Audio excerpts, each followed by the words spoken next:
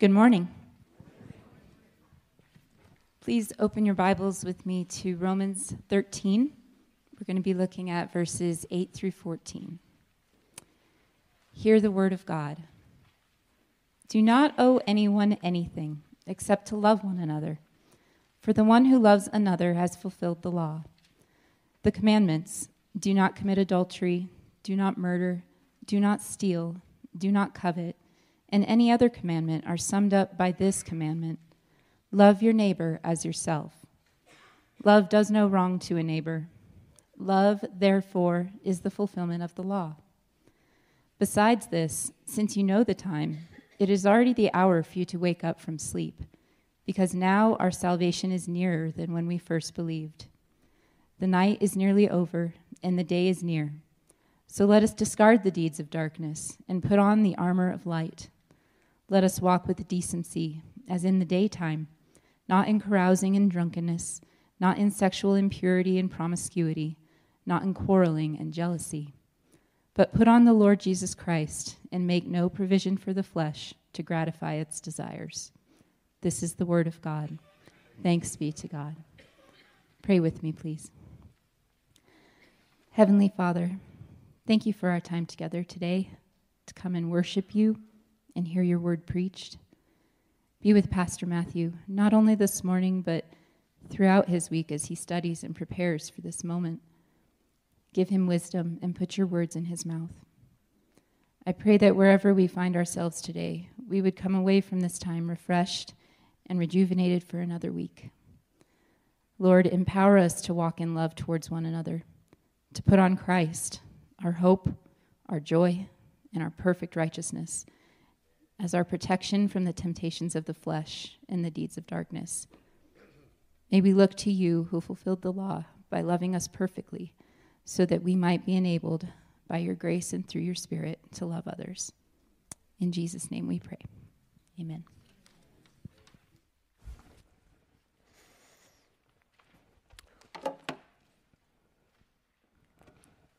Dave Hinkle, you gave us a very good theological word a number of weeks ago. What was that word? Wow. Wow. I love Grace Church. I love Grace Church. I love this place. I think there's already a fulfillment of Danny's prayer, certainly in my life. I am refreshed. I am rejuvenated. I love our worship team.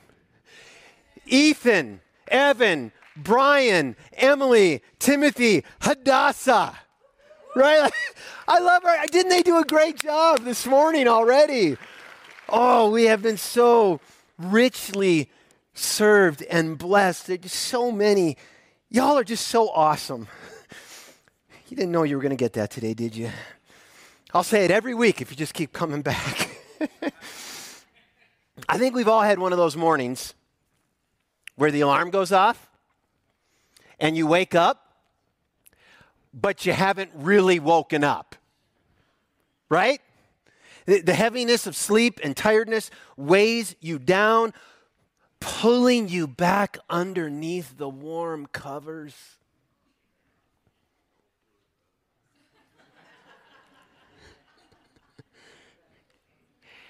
It feels sometimes to me like it's an anchor, Tom, that's just pulling me back down, to just be enveloped by slumber.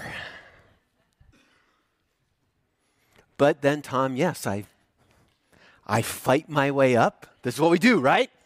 Because we have those dogged responsibilities. You shake your head and, right, like you try to orient yourself as what? Sometimes I think like my brain is a really old laptop that takes like a long time to come online all the way. Like you're waiting for that little beach ball of death. Like, is it ever going to come all the way up? I mean, have you ever been there? Have you ever struggled some mornings have you ever sat at the edge of your bed and you're like, what day is it?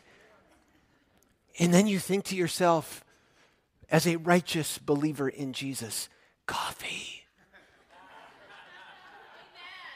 I need strong coffee. That experience, I think, is a helpful metaphor. For we face the real danger of drifting our way through our lives, weighed down by a kind of grogginess to what's really going on around us, a kind of slumbering over the years, never really understanding the time, the significance of the moment that we're living in, rightly orienting ourselves on the timeline of history. And the scriptures are filled with warnings. This bit of text from the Apostle Paul in Romans 13 to 8 to 14 is among them, that act as kind of an alarm clock, serving to awaken us from that kind of existential sleep. They're that, maybe Romans 13, 8 to 14 can be that cup of strong coffee for you this morning. Or that, what I do every morning is I walk down the hallway into the bathroom and immediately start splashing water onto my face. After having heard Danny read it, maybe my mind did this week, went back to Romans 12. Because in Romans 12, Paul addressed the time that we're living in. As he began that chapter, he spoke of it as, do you remember? You can look there. Make sure your Bibles are open. And listen, if you're new to the Bible, I just want to say right now, there are Bibles. If you don't have a Bible with you, they're in front of you. And listen, there ain't no shame in going to the table of contents. Okay? And maybe you've been in the Bible for 10 years, and like someone says, hey, turn to Hosea, and you're like, I have no idea where Hosea is. That's okay. I fight my way there too. All right? There's no shame in searching the table of contents to find Romans 12. But get your nose there. Paul spoke of it as this age, as this present age, the old world, rumbling on as it has since the fall. And he's aware that most people don't see beyond their present. And so they live their lives in accordance with the habits and styles and customs of the present time because they don't know any other way. It's what is. I'm just in this time, so just live this way. But Paul's been making it clear that the new world has broken in. The world of King Jesus. A new kingdom has broken in. God's new age has already begun. And the times, they are a-changin'. And Paul means to instruct us on just what the styles, habits, and customs are which mark this new age, which mark this new time. You see, a new day has dawned. Don't you love when a new day dawns? Just all spanking. It's like a new little infant, just all clean and unsoiled. It's a new day. I love new days. I love new beginnings. The thing that the scriptures say about this new day is that it's not yet fulfilled, which creates its own set of challenges, but it is here. And the question is, will we awaken to its realities? Paul is clear, but he already has been. Don't be conformed to what? This time. But be what? Transformed. Live new in this new time.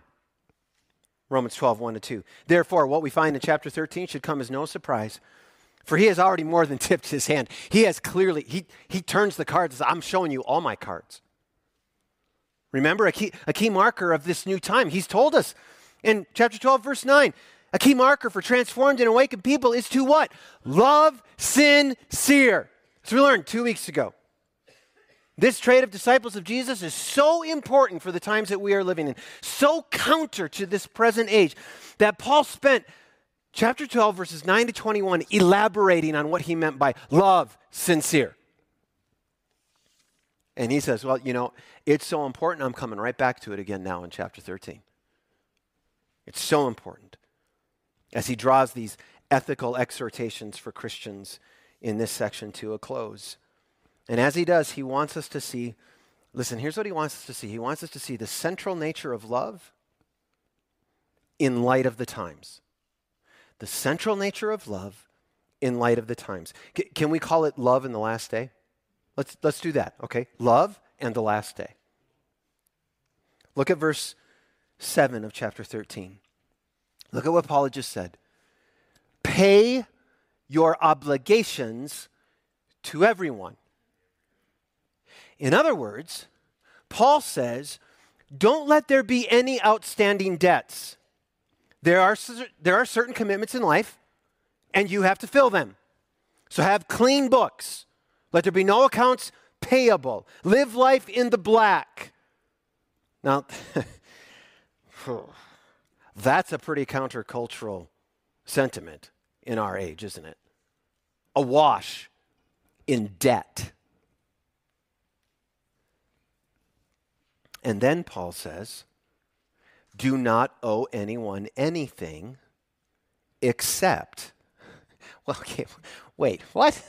Paul, you just argued, pay your obligations to everybody, which is, after all, the strong exhortation of all of the scriptures, warns all over the place about debts, about giving someone else power over you because you've become indebted to them. This is a strong teaching of the scriptures. And after all of that, after what you've said, after all of the scriptures, you're presenting an exception to debt? Well, says Paul, as I argue with him in my study, we have these conversations, Paul and I. Yes, says Paul, but maybe not the kind of exception that you were thinking.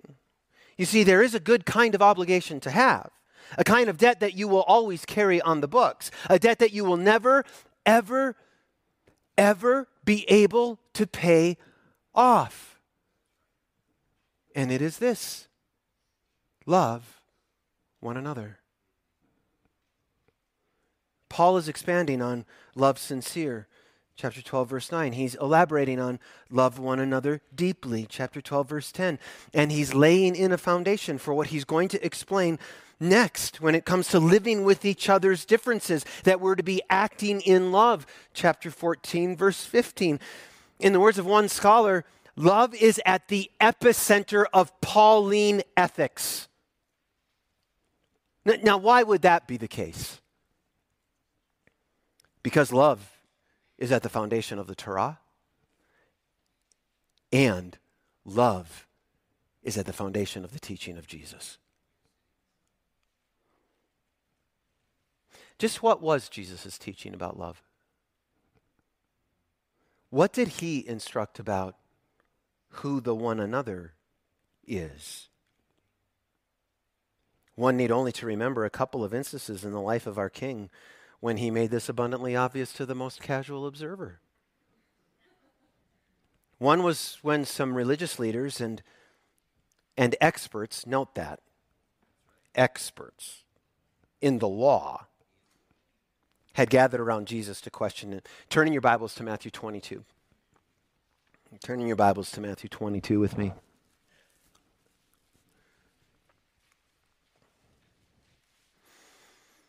Verse 35. Matthew 22:35. And one of them, an expert in the law, asked a question to test him. Which then I think he's a little bit snooty when he says this. Teacher, which command in the law is the greatest? Jesus said to him, I picture Jesus not hesitating at all. I don't think he has to think about this. I wonder. Can I get a lifeline? Can I call someone? Jesus said to him, love Yahweh your God with all your heart and with all your soul and with all of your mind. This is the greatest and most important command. The second is like it. Love your neighbor as yourself. All the law and all the prophets are sourced from, empowered by these two commands. So who is the other that we must love according to Jesus? Who is it? Love God, love neighbor. Which immediately brought another story to my mind. Turn in your Bibles to Luke chapter 10. Luke chapter 10. I want you to see these connections. Verse 25. When we get to this story, we find yet another expert in the law who questions Jesus, tests Jesus, asks Jesus.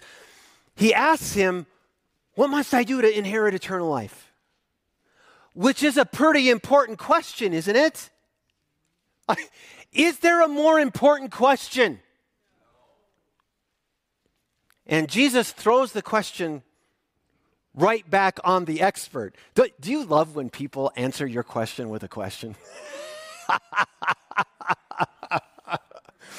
But he does. And we hear this expert, in response to Jesus throwing back the question on him, provide the same answer that we read Jesus give in Matthew. Love God, love neighbor. That's what I must do to inherit eternal life. To which Jesus replies, correct. Well done. Now here's this little thing, just a little thing. Do it. Oh, man. Okay, think about this. Have you ever made it through a day loving the Lord your God with all your heart, soul, mind, and strength? Do it. Good night. Do this and you will live now and forever. What is Jesus doing? Don't miss what Jesus is doing. Jesus is commanding an ethic. He's commanding an ethic. An ethic is the way that we live our lives, the way we behave. There's guidelines. And feeling all clever, because he's an expert in the law, right? Wishing the text says, look at it, to justify himself. In other words, what he wants Jesus to do is define love in such a way that it meets the categories of the people he's already loving. Who's my neighbor? Please point out all these people that I like and are easy to love. Please tell me they're my neighbors, so I can stand justified having done what you've commanded. What does Jesus answer when he says, who is my neighbor? Tell me, Jesus, who's my neighbor? Well, it's a parable, isn't it?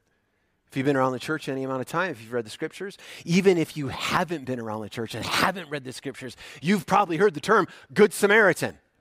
You've probably heard the story of the Good Samaritan. And in this parable, we see a Jewish priest and a Jewish Levite ignoring a person deeply in need and on death's door. Homeless at the moment. And they show no self-giving. They exhibit no self-sacrifice. It is only when a Samaritan, a person all the Jews listening to Jesus would immediately turn their nose up at as religiously compromised half-breeds. It's only when a Samaritan comes by that the needy, dying person is cared for, is loved. And in this, Jesus says, the Samaritan proved to, this is interesting, to be a neighbor. Now, how did the Samaritan prove to be a neighbor? By loving the neighbor who God had placed right in front of him. That's how he proved to be a neighbor. So, if we look to Jesus to answer the question, who is Paul telling us to love? We must not weaken this instruction by Paul with vague notions. See, here's the thing that we do sometimes.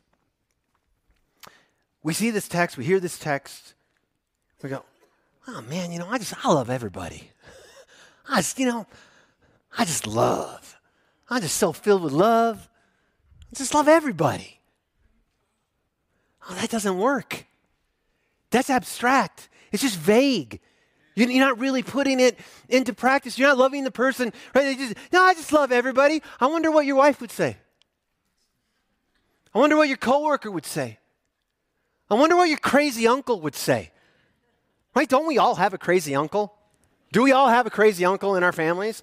And by the way, if you don't have a crazy uncle in your family that you're aware of, you're probably the crazy uncle. Okay?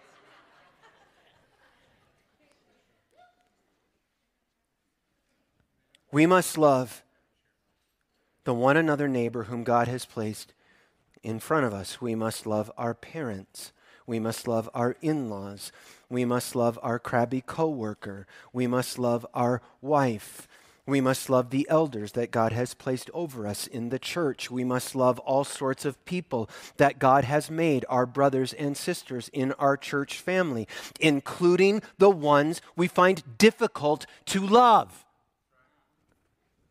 And by the way, have you ever considered the fact that you may be difficult to love?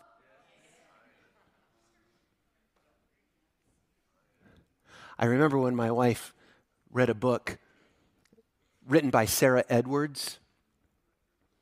The book was titled Marriage to a Difficult Man. And she said to me, I relate to her. I didn't think that was very nice.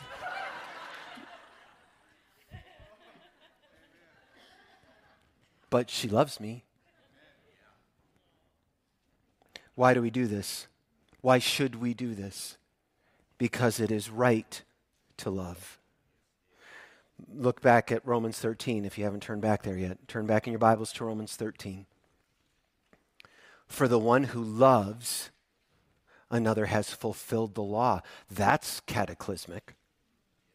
The commandments, do not commit adultery, do not murder, do not steal, do not covet, and any other commandment are summed up by this commandment, love your neighbor as yourself. Oh, I hear King Jesus. Love does no wrong to a neighbor. Love, therefore, is the fulfillment of the law. Remember a few weeks ago we talked about a chiasm. See what he did there? Who loves one another has fulfilled the law. Love, therefore, is the fulfillment of the law. Paul has mentioned the word love 5 times at this point in the text. As that scholar said earlier, right, we're seeing it now. Love is at the epicenter of Paul's ethics. Epicenter. Doesn't get more crucial then, right? Something that's the epicenter. Doesn't get more central. Doesn't get more foundational. For Paul, and as we have seen, I think, for Jesus, which means it's pretty important to know just what in the world does this word mean? Love? Maybe right now, if you're from my generation, you want to turn to your neighbor and say, I want to know what love is. I want you to show me.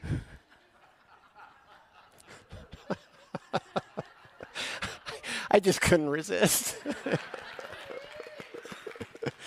And if you had done that, that'd have been really awkward in the service. It was awkward enough me doing it up here. But if they did, how would you answer? How would you define it? Because the word has gotten awfully squishy in our culture. And I'm not talking just about the culture out there, folks. I'm talking about the culture in here.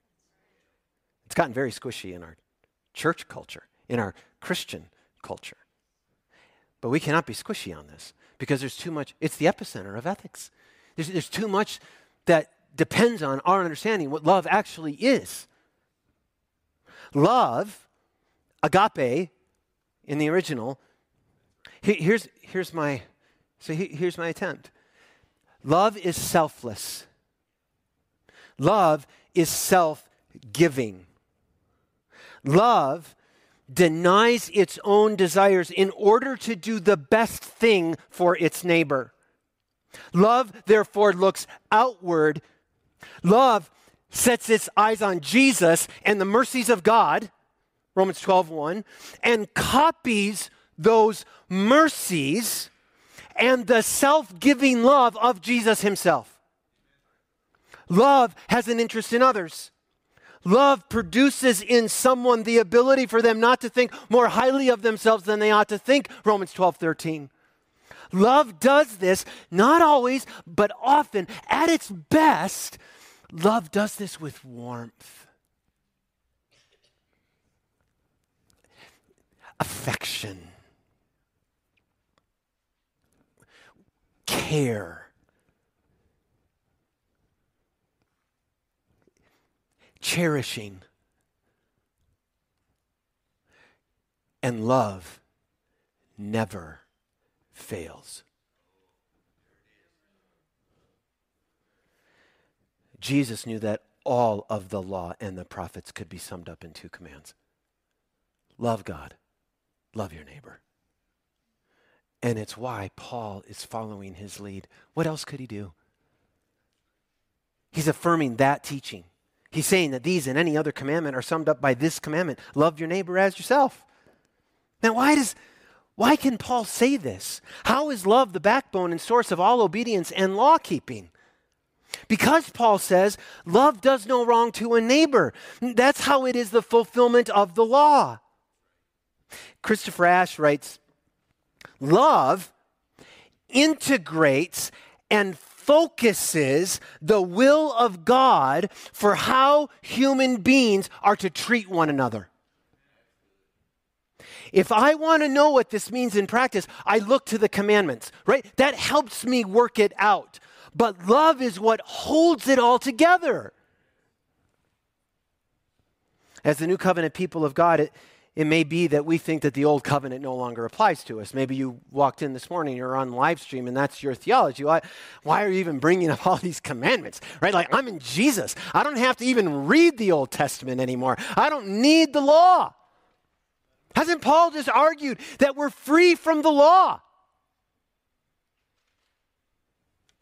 In one sense, we are, and in a very another real important sense, we are not, because the commandments represent the very character and righteousness of the God we love. And so if we want to be more like that God and display his mercies, we look to the law and we see what he looks like in the law. Brian Rosner says, the law is still a helpful starting point for ethical practice. Without actual commands, love is just empty sentimentality without any content or conviction. That's so helpful. That's the squishiness of love in the culture, right? Because love in the culture, I'll love you as long as you're lovable, and then I can just tap out. Because, right?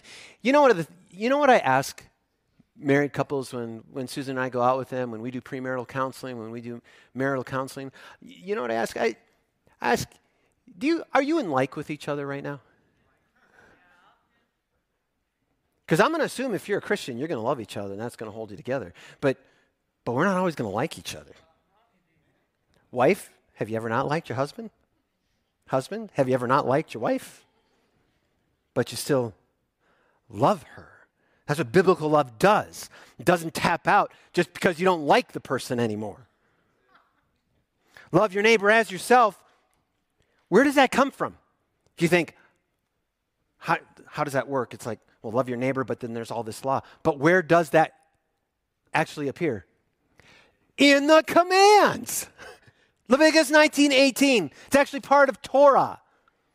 So the law commands love, and love fulfills the purposes of Torah.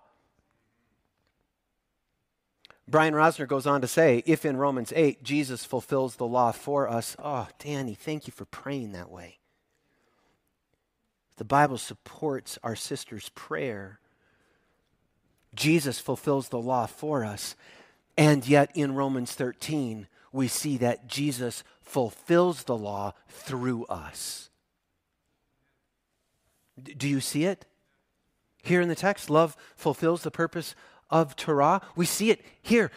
Because I love my wife more than I love myself, I will not have sex with another woman.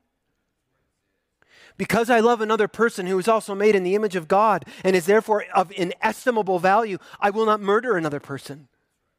Because I love another human and celebrate what God has provided to them, I will not steal what is theirs and not mine. Because I love another and desire their best and am not centered on myself and my own interests, I will not covet what they have, but I will take delight that they have it. And we do this and so much more. Oh, you guys. We do this because we love Jesus. We do this because we love Jesus. And we can't do this if we don't love Jesus. We live loving because he's our king. He is our king. And he said this in John 13. I give you a new command. Wish we could preach on that. How's this new, Jesus? We don't have time today. Love one another. Listen to this. Love one another just as I have loved you.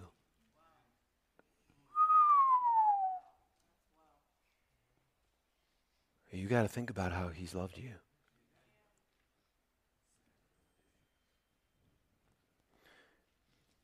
In that way, you are also to love one another. And by this,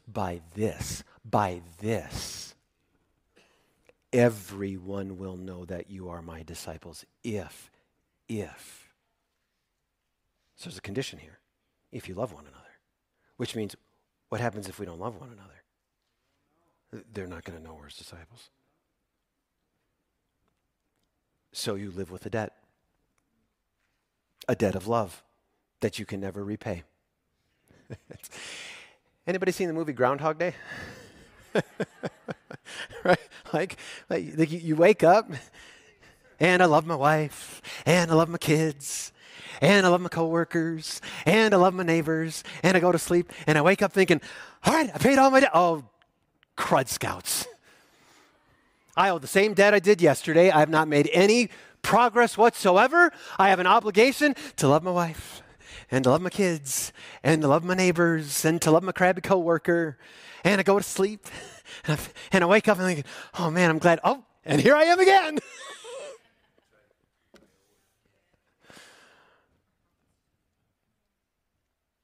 You lay down to sleep, you rise to a new day, and you face the fact that the debt is not paid off, and it will never be paid off. Now, I could imagine that could feel crushing. That could feel overwhelming, like, oh my gosh. Have you ever had a credit card bill and you're thinking, I just so want to be done with this payment. I so want to be done with it. It can feel crushing. Okay, more on that in a moment, how that doesn't need to feel crushing to you. But first, I want to see another reason we need to see that we need to do this. Because the king who said to live this way, he's coming back. That's why we need to do this. He's coming back, and he's coming back soon. And we need to ask ourselves, do we understand the time that we're living in? That it is the last days. Romans 13:11. Besides this, since you know the time, it is already the hour for you to wake up from sleep, because now our salvation is nearer than when we first believed. The night is nearly over, and the day is near. Do you know the time? History is marked by it, despite what our culture wants to do, to remove the actual marker AD from every day of every year. We live, what? In the year of what?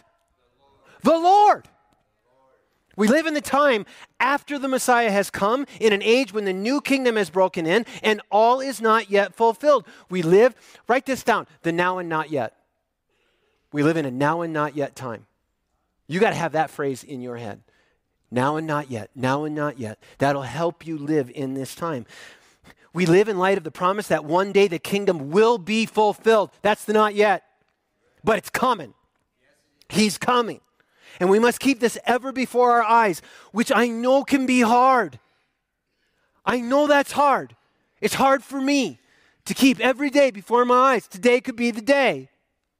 It's easy to let this slip from our minds, this truth that right now, our salvation, verse 11, our full and final rescue is nearer than when we first believed. When you wake up in the morning, one of the things that you could say is, one day closer.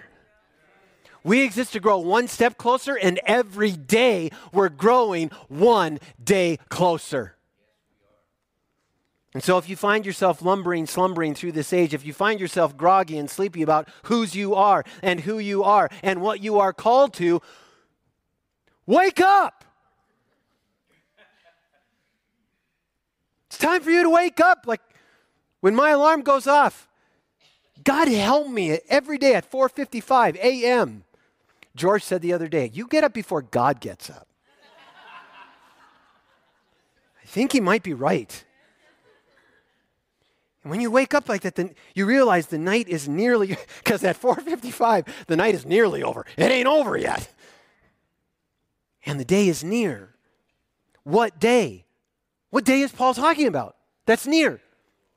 The last day, the end of days, the day of the return of King Jesus. And because we understand time biblically, we understand that even if his return may not be imminent, we know that it's still near. And so we must be watchful. We must be vigilant, as Jesus himself instructed. Listen to him. This is Jesus. Now, concerning the day or hour, no one knows. No one knows. Neither the angels in heaven nor the Son. Wow. But only the Father. And so what does he say in response to that reality that he just teaches? Watch. Be alert. If you don't know when the time is coming, therefore, listen to how many times he says it. Therefore, be alert, since you don't know when the master of the house is coming. What I say to you, I say to everyone, be alert. Paul said it this way to his friends in Thessalonica. 1 Thessalonians 5:1 and following. About the times and the seasons, brothers and sisters, you do not need anything to be written to you. Why? Because you already know. I've told you. For you yourselves know very well that the day of the Lord will come just like a thief in the night. And when they say peace and security, then at that time, what are they? Oh, peace and security. You don't got to worry. Don't be watchful. Don't be alert. It's peace and security. Then it's at that time that sudden destruction will come upon them like labor pains on a pregnant woman. Andrea, sister. And they will not escape. But you, brothers and sisters, listen how close this is to Romans. You are not in the dark for this day to surprise you like a thief. For you are all what? Children of light and children of the day. We do not belong to the night or the darkness. So let us not sleep like the rest of the world, but let us stay awake. And because we're awake, we're self-controlled. For those who sleep, sleep at night. And those who get drunk at night. But since we belong to the day, let us be self-controlled and let us put on the armor. 13:12. Do you see that? Of faith and what? Love. And a helmet of the hope of salvation. For God did not appoint us to wrath, but to obtain salvation through our Lord Jesus the Messiah, who died for us, so that whether we are awake or asleep, this time he's talking about death, whether we're alive or dead, we may live together with Jesus. Therefore, just said all that to you, therefore what are you supposed to do with it? Encourage one another and build each other up day after day in these truths. We should be telling each other, today could be the day. Today, how are you doing today? One day closer, sister. We must encourage one another and build each other up because the night is nearly over and the day is near. And that is a great promise. That is a great promise. That the day is coming. I'm so eager for that. Maranatha, come, Lord Jesus. And this is so critical and so fundamental to living loving. Listen to how one author puts it. The Christian is committed to the belief that the world's new day dawned with Jesus, the Messiah. And that ever since his resurrection, the world has been caught in the overlap between the old and the new. Seen here is the moment just before the full dawn, right? Now and not yet. When those who know their business are already up and behaving as in the daytime. That's us. The mental, moral, emotional, and spiritual effort required to sustain belief in what theologians call inaugurated eschatology, right? The kingdom has been inaugurated but not yet consummated. That may at times seem impossible. Do you feel like that? Come on, can we be honest? Like that just feels so impossible to have this constantly in front of us. But the effort, this author says, the effort must be made. We must make this effort. Because without it, Christian moral teaching can easily degenerate into apparently baseless or even pointless exhortations. There's no kick in it. Like, well, why should I obey? I got time. You don't know that. I mean, he could come back. You could walk out there, get hit by a car, and it's over. Jesus will come back. So how should we live?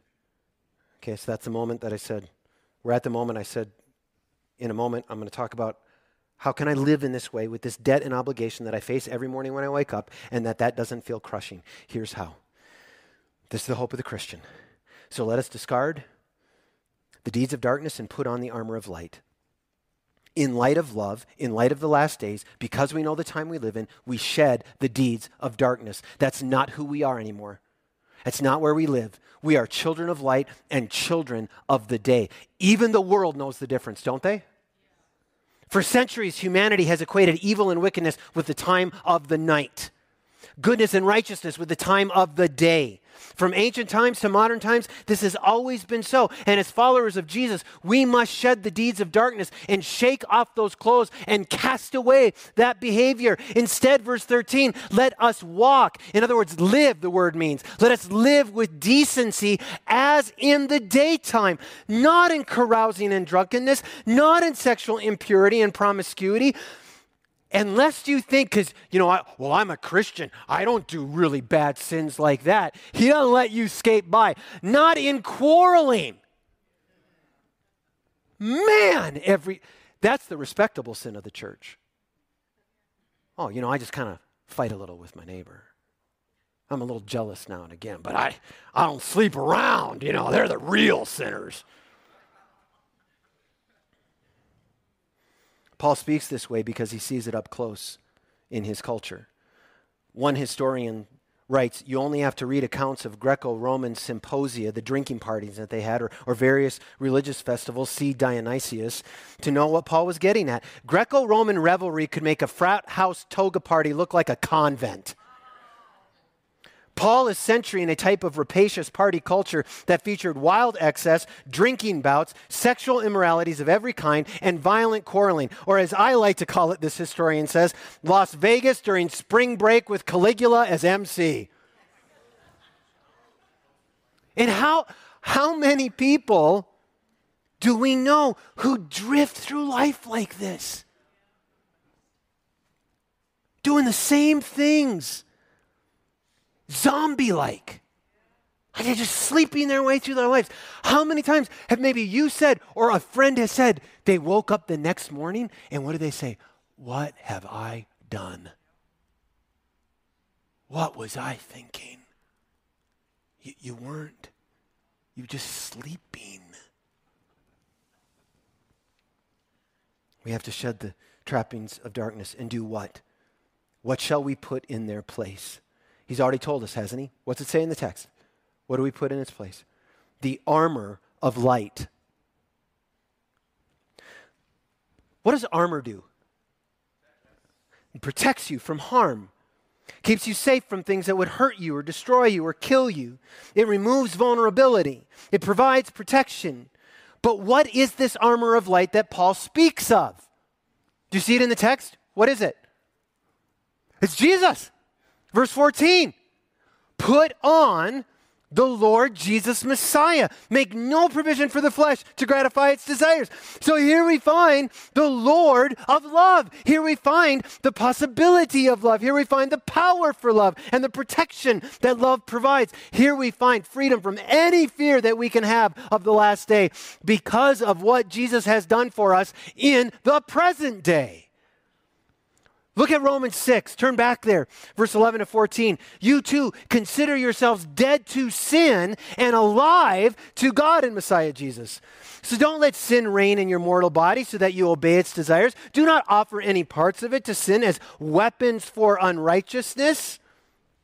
But as those who are alive from the dead, offer yourselves to God and all parts of yourselves to God as weapons for righteousness. For sin will not rule over you. Because you're not under the law, but under grace. Romans 8, we saw, so then, brothers and sisters, we are not obligated. There's that word again. We are not obligated to the flesh, to live according to the flesh, because if you live according to the flesh, you're going to die. But if, what? By the Spirit, you put to death the deeds of the body, you will live. So what has Paul said? Take off, put on. Right, it's like clothes. Shed deeds of darkness. Get rid of them. Cast them away. And what do? You put on armor. Right? That's what you do. Armor, right? This is what I want. Yeah. What is the armor? What's protecting me? We read the biographies of Jesus. And we see who he was and live as he did, loving, and we fulfill the law. We look to Jesus and we look like him. We follow his teachings. We encourage each other with his teachings. We instruct others with his teachings because that's how he told us to go and make and grow one step closer to him as disciples. See Matthew 28, 16 to 20. We listen to the apostles who teach us that we are in him and he is in us. And in this way, we see that we are protected from the darkness. Nothing can get in. I've got an armor of light. Oh man, and just like get out there and let's go. Sword of the Spirit, which is the word of God. I'm ready. Come on, Satan. Give me your best. I can take it because I'm in Christ. By acting in love, everyone will know that we are disciples of Jesus. And the world not only knows that we are disciples of Jesus by our love, but whether we are disciples of Jesus by our love. Can they see bright, shining armor of light when you're in their presence? Francis Schaeffer says it this way. Worship team, would you come up? Jesus gives the world the right to judge. Listen. Jesus gives the world the right to judge whether you and I are truly Christians on the basis of our observable love towards one another. Jesus gives the world that right. I don't see it in you. There's a sense in which I think in a very real way, and Schaeffer says it, that's frightening. I mean, that should sober us. Hey, maybe you're here this morning and you're sobered that, you know what? Holy cats, I've been just sleeping my way through my life. I haven't been actively loving each other, loving others. My life isn't marked by this. It's not foundational to who I am. I think mostly about myself and not about others. And maybe you're just convicted by that, not shamed. That's Satan. There could be voices in your head right now that are of the evil one trying to bring shame upon you right now. The Holy Spirit brings conviction. But here's the beautiful news. Even though we might be sobered by that and that's being revealed to us right now, that's a good kind of pain. It's okay. Why? Because now we get to look and see. Right? Like we just sang and we're going to sing again right now. Listen, we're going to end with good news that he can put the armor on us. He can fit us exactly the way that we need to be fit. We can take up a shield of faith and we can put on the breastplate of righteousness and we can shod our feet with the preparation of the gospel of peace and the sword of the Spirit in our hand and the helmet of salvation on our head and looking to him. So stand and sing of the great hope that you have in Jesus to make us all loving.